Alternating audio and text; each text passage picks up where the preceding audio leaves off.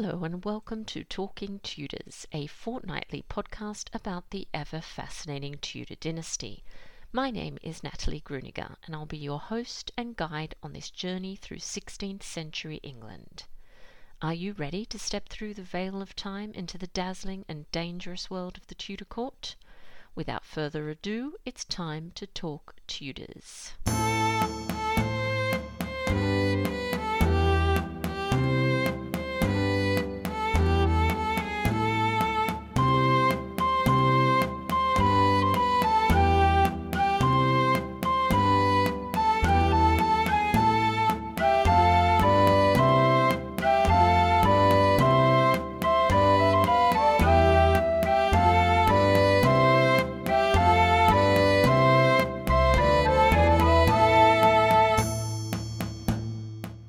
Hello everyone, welcome back to another episode of Talking Tudors. I'm your host, Natalie Gruniger. Thank you so much for joining me today. As always, I'd like to acknowledge and thank the generous listeners who continue to support my podcast on Patreon and extend a heartfelt thank you to everyone who's taken the time to rate and review the show. If you love the podcast and you never miss an episode, I invite you to join the Talking Tudors Patreon community. Visit patreon.com/talkingtudors for more information. Now is actually a great time to join because you'll receive a month free when you pledge annually. Join the Talking Tudors patron family to instantly unlock access to exclusive posts, including audio releases and videos. Patrons are also eligible to attend additional monthly live talks and to enter patron-only monthly giveaways. July's prize is a 6 Queens and a King trivia game, kindly sponsored by Horton Games. You can also support the podcast and share your love of Tudor history with the world by buying Talking Tudors merchandise. There are a number of designs and products available, including phone cases, mugs, notebooks, and apparel. Check out all the products at talkingtudors.threadless.com. Now, on to today's episode. I'm thrilled to welcome Tony Riches back to the show to chat about Penelope Devereux, also known as Penelope Rich and Penelope Blunt. Tony Riches was born in Pembrokeshire, West Wales, United Kingdom, and spent part of his childhood in Kenya. He gained a BA degree in psychology and an MBA from Cardiff University. After careers in the Royal Air Force, the NHS, and local government, he's a full-time author of historical fiction. His Tudor trilogy has become an international bestseller, and he is in regular demand as a guest speaker about the lives of the early Tudors. Tony has returned to Pembrokeshire, an area full of inspiration for his writing. Let's dive straight into our conversation. Welcome back to Talking Tudors, Tony. How are you? Good, thank you very much, and thank you for having me. Yes, it's always lovely to speak to you. And so, obviously, people that have been following you online know that you write some wonderful Tudor novels, and you set out to tell the story of the Tudors through your novels. And your latest book, that's what we're here to chat about, so Penelope Tudor Baroness. So how does that fit into the narrative? It was quite an interesting conundrum because I started off with Owen Tudor's first meeting with Queen Catherine of Valois, and then the idea was to go to the death of Elizabeth. But that left the whole series ending in a bit of a clunk, because she didn't have a very happy ending, did she, really? And so I decided that rather than just write 3 books for the Elizabethan series, I'd do 3 of her favourite men and then 3 of her favourite ladies. And the men were Drake, Essex and Raleigh, chosen really for the very different facets of the Queen that they saw. And then I had quite a lot of fun because she had lots of ladies to choose from. And I kind of drew up a short list. And I suddenly realized that I could get extra value from 5 years of research that I'd done if the 3 ladies I chose were fairly closely associated with the 3 men. So that they all cross over in all sorts of interesting and intriguing ways. And it all fell into place like a jigsaw puzzle, really.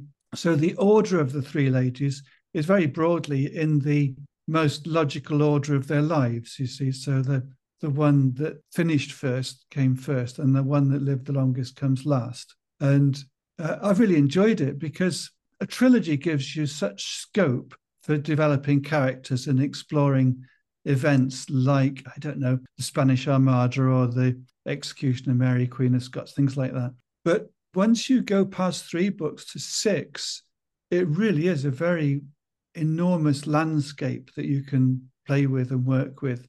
And that's what I'm enjoying at the moment. I'm really immersed in the world of the Elizabethan court.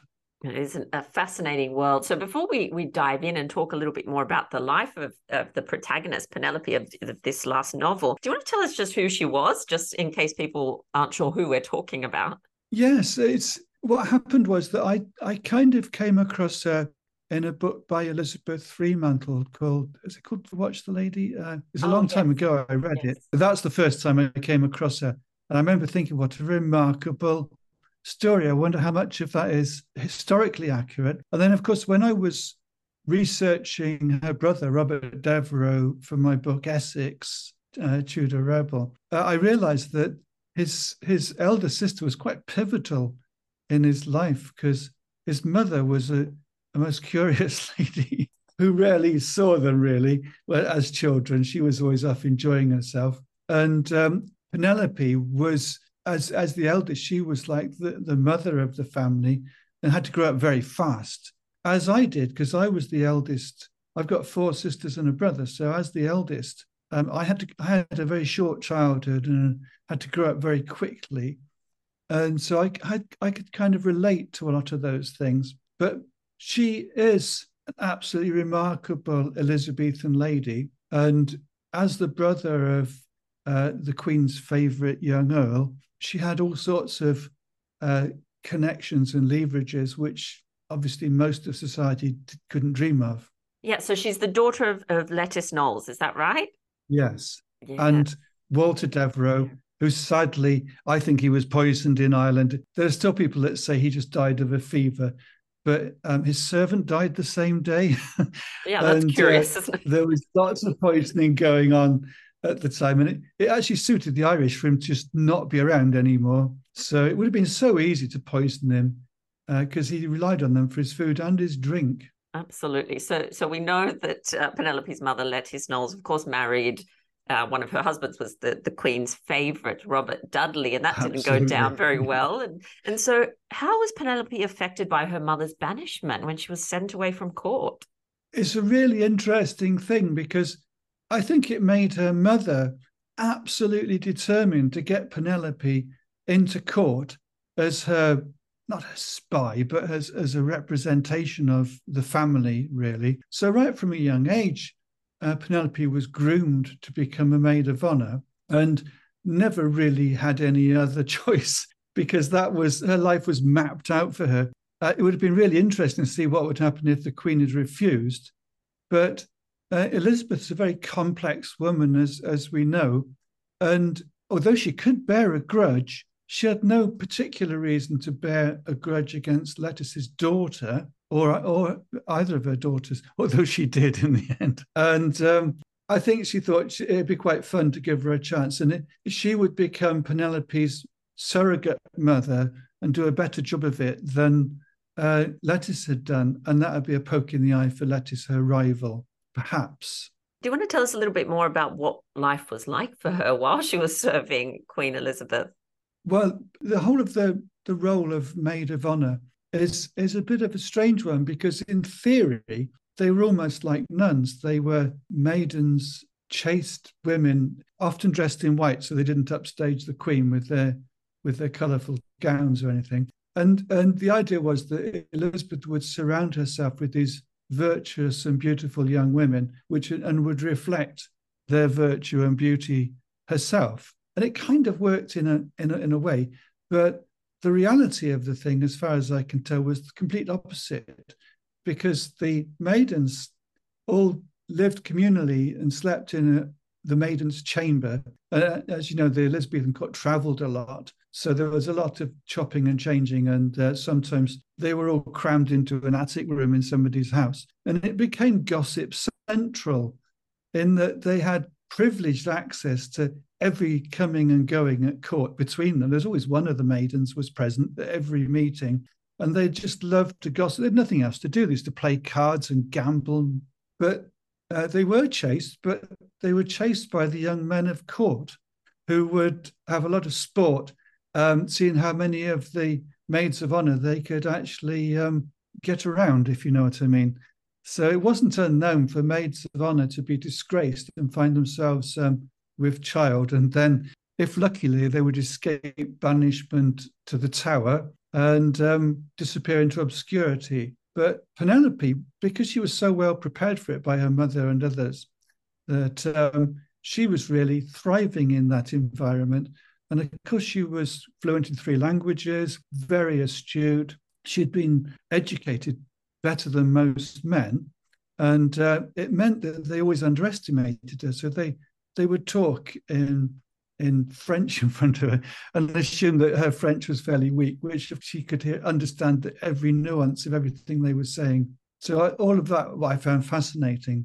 Yes, absolutely. And her father eventually chooses Philip Sidney as her husband, and she becomes the inspiration for Stella in his sonnet sequence. So tell us a little bit about that and what happened. Well, Philip Sidney, what can we say? Like most poets, he was a dreamer, and he lived in a little fantasy world. He saw himself as the new King Arthur. And actually, it became like a self-fulfilling prophecy because he was very literate, but he was also a brilliant jouster and swordsman and could take on all comers at the Queen's Ascension Day jousts and things like that. But at the same time, he was a truly gifted writer and poet. And even to this day, scholars are finding new things in his poetry, as I have. I've obviously gone back to it with fresh eyes and looked at it from Penelope's point of view. And he could have married her, but sadly for Philip, he was penniless. In fact, he was in debt. And his uncle was Robert Dudley, that we've already spoken of. And his kind of game plan was Robert Dudley wasn't going to last forever. And if he didn't have a legitimate son, then Philip would stand to inherit the title of the Earl of Leicester, as well as the Dudley fortunes. And so he was onto a good thing, but he'd have to wait for it. So he embarked on this long-term relationship with Penelope, but never asked her to actually marry him. Ah, I see. So they didn't get married. So then she does marry, though, I believe, Baron Robert Rich, which I think you feel like maybe was a bit of an unlikely choice of husband. So why did they end up together?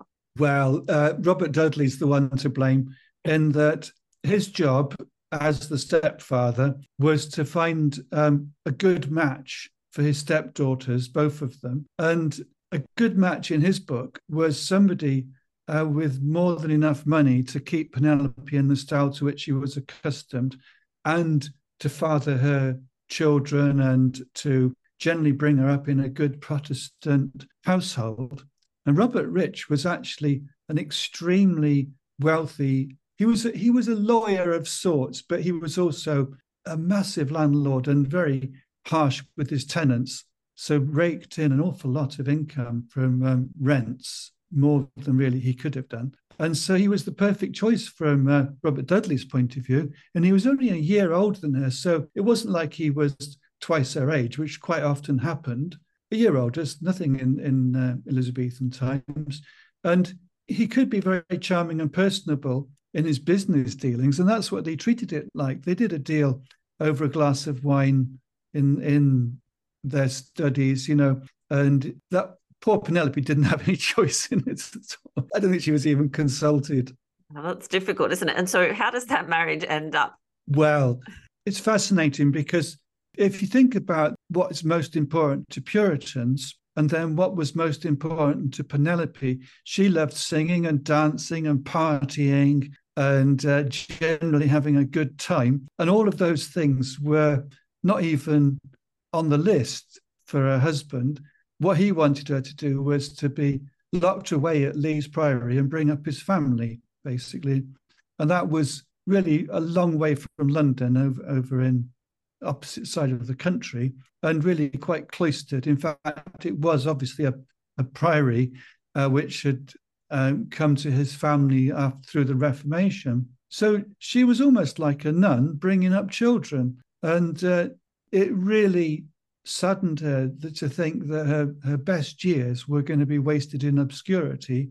The relationship with him was at best one of compromise. And this is the direction that it went in that she had enough of it, but they did a deal basically between them because he didn't want the disgrace of his wife not really wanting to be around anymore. And she wanted the money. So between them, there was a fairly obvious deal on the books. And, I think he was terribly hurt by all of that in his Puritan way because he had quite a lot of self-belief. But from what I've read, actual accounts of him sitting in judgment over cases as a magistrate, and there's a harshness to him and that Penelope would have found very alien, quite frankly. And so Penelope's brother, which I'm sure some people, our listeners, have heard of, embarked on a slightly futile rebellion, I suppose you could call it, against Elizabeth I. So why did he do this? And why did he actually accuse Penelope of being part of that? I was going to say you could write a book. I've written a whole book about it.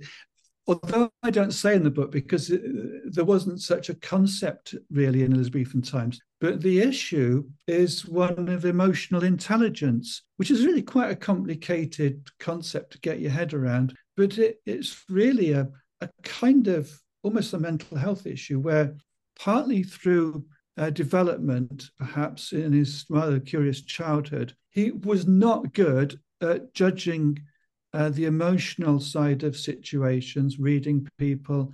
He wasn't good at making judgments.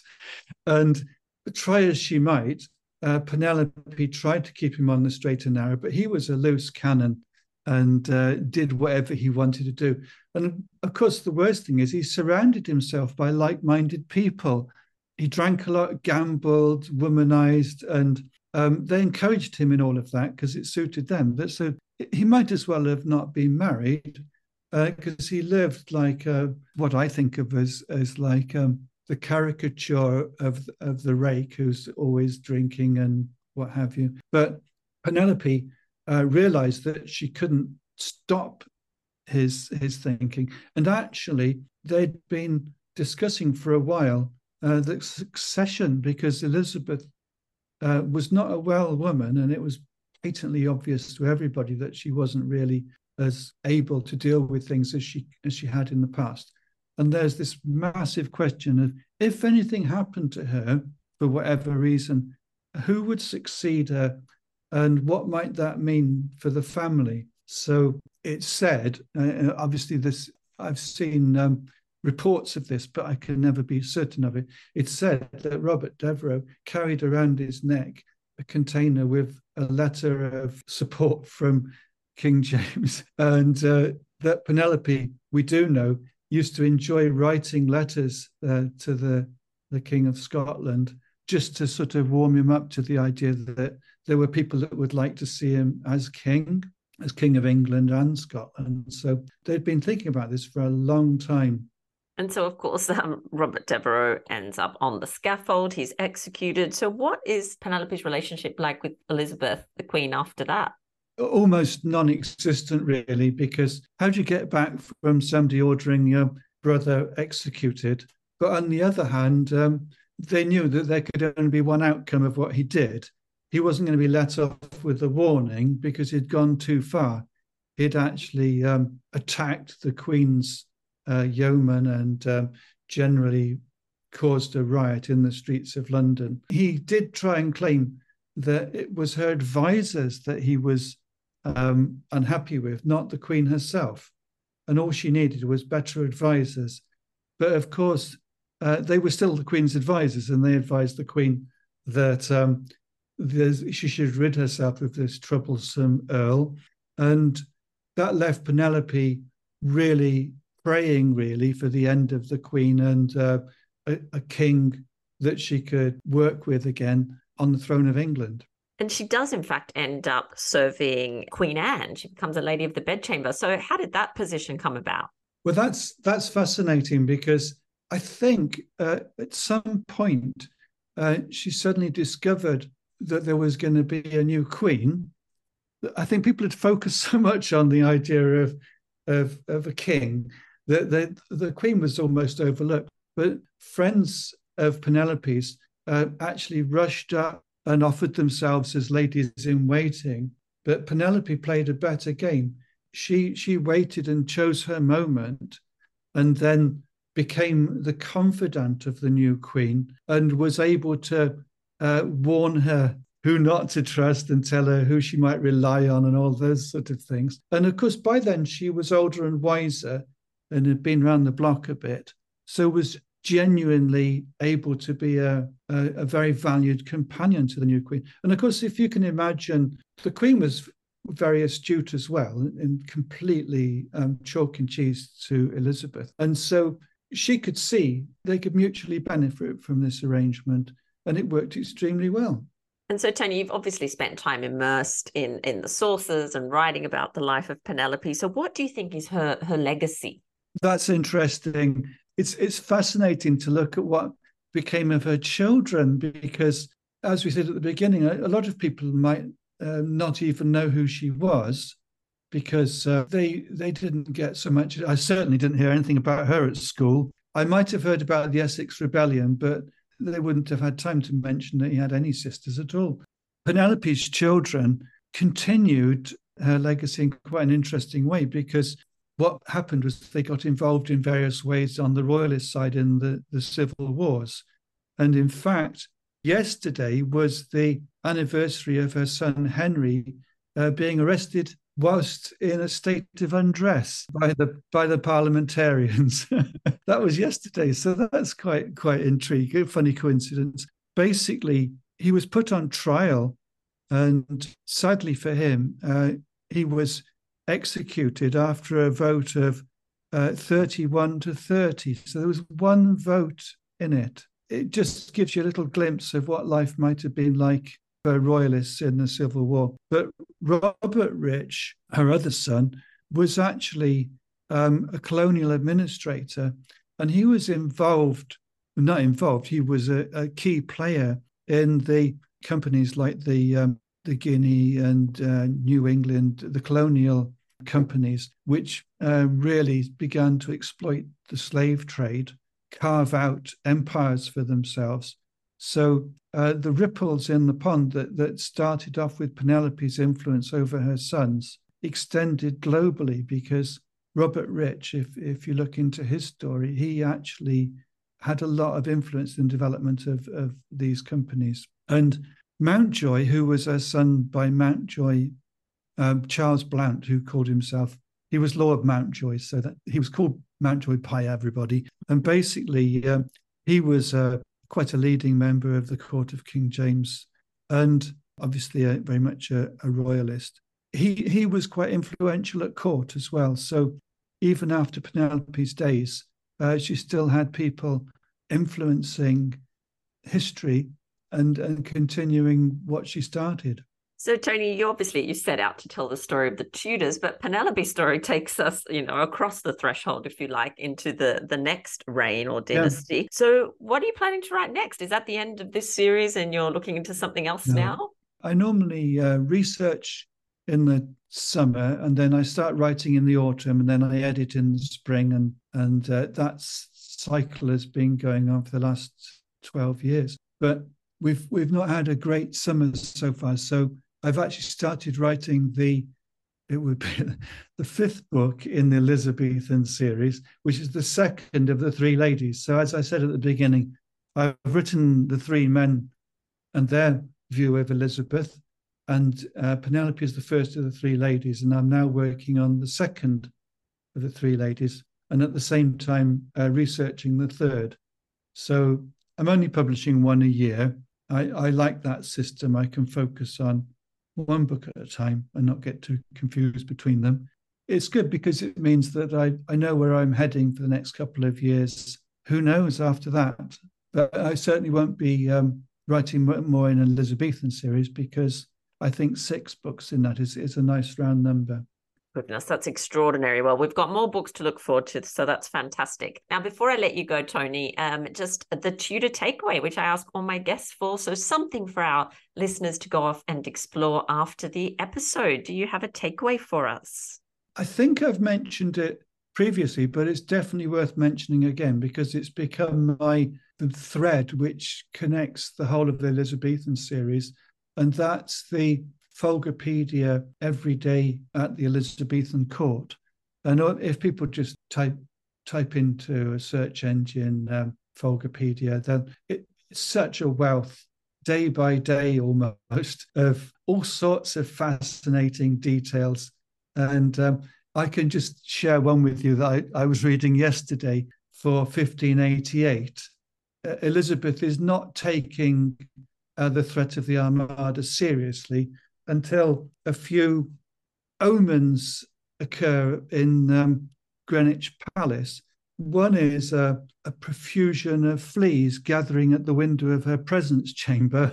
They interpret that as an omen. They're not quite sure exactly what it means. And Francis Walsingham says, there's always a profusion of fleas at all of your windows. So, let's not make too much of it. But then, just when they're starting to dismiss that, a school of porpoises swim up the Thames to Greenwich, and they count them, and there's 30 of them. And they think that's definitely a foretelling of Spanish Armada coming up the Thames. And they need to do something drastic to prevent that. But all of this is reported in the daily court day by day. And I just think that that's all stuff we weren't taught at school, isn't it, about the Spanish Armada? But those little details they're quite funny actually, but they're so telling, aren't they, of the time? Absolutely. I never heard the story about the fleas, so that's wonderful. And I'll add a link to that website for our listeners in the show notes. Tony, thank you so much for coming back onto the show. It's always so lovely to hear about your books and your work, and I wish you all the best of luck with this latest project. Thank you very much, and thank you for having me. It's been great talking to you again.